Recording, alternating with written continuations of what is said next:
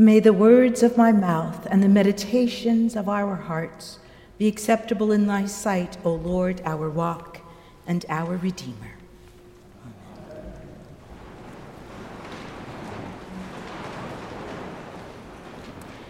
In this second Sunday of Lent, the Gospel speaks of the time when Jesus is teaching his disciples that he, the Son of Man, must undergo great suffering, and if they are to become his followers, they would too have to deny themselves, take up their cross, and follow him. This command to deny oneself, to take up one's cross and follow Jesus, has been interpreted in many different ways. I'm going to share 3 of them with you this morning. If you look around the walls of the church, you'll see 14 plaques. These plaques are the stations of the cross, representing Christ's passion from the condemnation by Pontius Pilate to his body being laid in a tomb borrowed by from Joseph of Arimathea.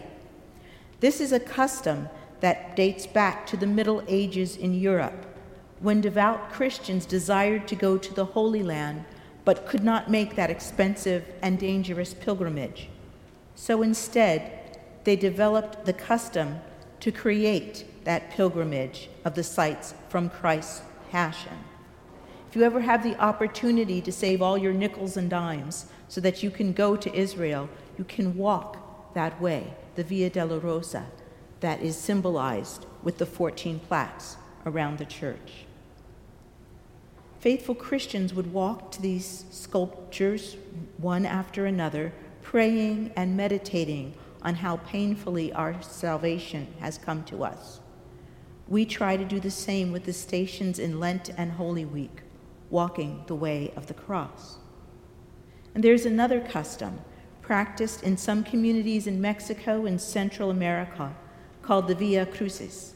It's more complicated than the Posadas of Christmas and not nearly as joyful. According to Leticia Velasquez, a writer and blogger on Hispanic culture, the whole community prepares for weeks. Roles and responsibilities are handed out, including making costumes and building the components that are necessary. 14 family homes in the neighborhood are selected, and giving plaques represented the 14 stations of the cross, which they highly decorate. On Good Friday, they display this plaque outside their homes, decorated with flowers, and it tells the neighborhood that the Via Crucis will stop at that house. At noon, the entire tableau of the Passion of the Cross is reenacted with a narrator telling the story, a priest reading the part of Jesus, while a young man acts out the part of Christ. The faithful follow this procession through the streets as Jesus is carrying the cross, where he meets his mother, consoles the weeping women of Jerusalem. Veronica wipes her face with his veil. He falls 3 times, and it ends with crucifixion, death, and burial. They pray the prayers with the priest, and between each station, while we say, "We adore you, O Christ, and we bless you, because by thy holy cross you have redeemed the world," they say, "Perdona su pueblo, Señor." Pardon your people, Lord. Each participant, as they walk, thinks about their soul, begging Jesus' pardon for his sins as they participate in the reenactment of the events of Good Friday. At the culmination, the man who portrays Christ is symbolically nailed to the cross. It's very dramatic, and he spends a long time there as the priest reads las siete palabras, or the 7 last words, which are really the 7 last phrases of Christ, where Jesus begins with, "Father, forgive them, for they know not what they do," and ends with, "It is finished. Into thy hands I commend my spirit." That's the second way, and if I ever have the opportunity to see it, I'm going to avail myself of that.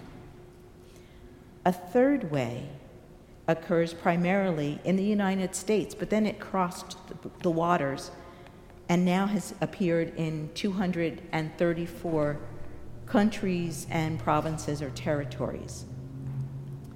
Wouldn't you be at least a little bit curious if a pleasant-looking man started walking down the street carrying a 7-foot wooden cross? The Guinness Book of World Records says in 2015, this was a man who had recorded the longest around-the-world ongoing pilgrimage walk. This man is still walking at the age of 82 and has logged over 45,000 miles. All the while, he has brought the cross along with him. I got to meet him. I thought, when am I ever going to have such an opportunity? If I ask if you were curious, well, I was too. It was interesting to sit with him and talk because he wasn't that unusual. He was married, he had 7 kids. He was very pleasant to talk with. He shared that whenever he needed to leave his cross someplace overnight, he would ask churches, but there was no guarantee they would say yes. But the place that he always knew would take care of his cross for him overnight were bars and strip joints. The man's real name is Arthur Blessed, and he was just an everyday kind of guy who was faithful in what he felt his call was, to invite people to talk about Jesus, but in a way that he didn't approach them, they could approach him. These 3 examples are very, very different, but they share a common denominator. It is the desire to find ways to deny ourselves comfort and convenience for even a few moments or hours, or perhaps one's whole life, to embody the command of Jesus to take up our cross and follow him. Those people did it literally, but each day we have opportunities to take up our cross. Taking up our cross in the United States isn't nearly as risky as it is in other parts of the world. Persecution of Christians have never stopped. In countries like North Korea, Somalia, Saudi Arabia, Yemen, and Afghanistan are only some of the countries where Christian worship is criminalized. They are arrested, jailed, raped, sold into slavery, and murdered. They pay a very high price to carry the cross. But before anyone could heed the call, we must have our hearts in the right place. Jesus' rebuke to Peter seems unduly harsh on the surface. "Get behind me, Satan. You don't know what you're talking about. Hush." But just prior, Peter had acknowledged Jesus as the Messiah. But Peter's understanding of who the Messiah was and how things would work out were terribly flawed. When Jesus began to teach them that the Messiah would suffer many things and be rejected and killed, and after 3 days would rise from the dead, it didn't match Peter's understanding about what Messiahship was all about. Their culture taught them that the Messiah would overthrow Rome, that their Messiah would be a warrior, a deliverer. It would change the economic and social hardships they endured. The Messiah would lift their oppression. He would be a glorious king. Their Messiah was not supposed to die in the cruelest, most brutal, and humiliating way imaginable.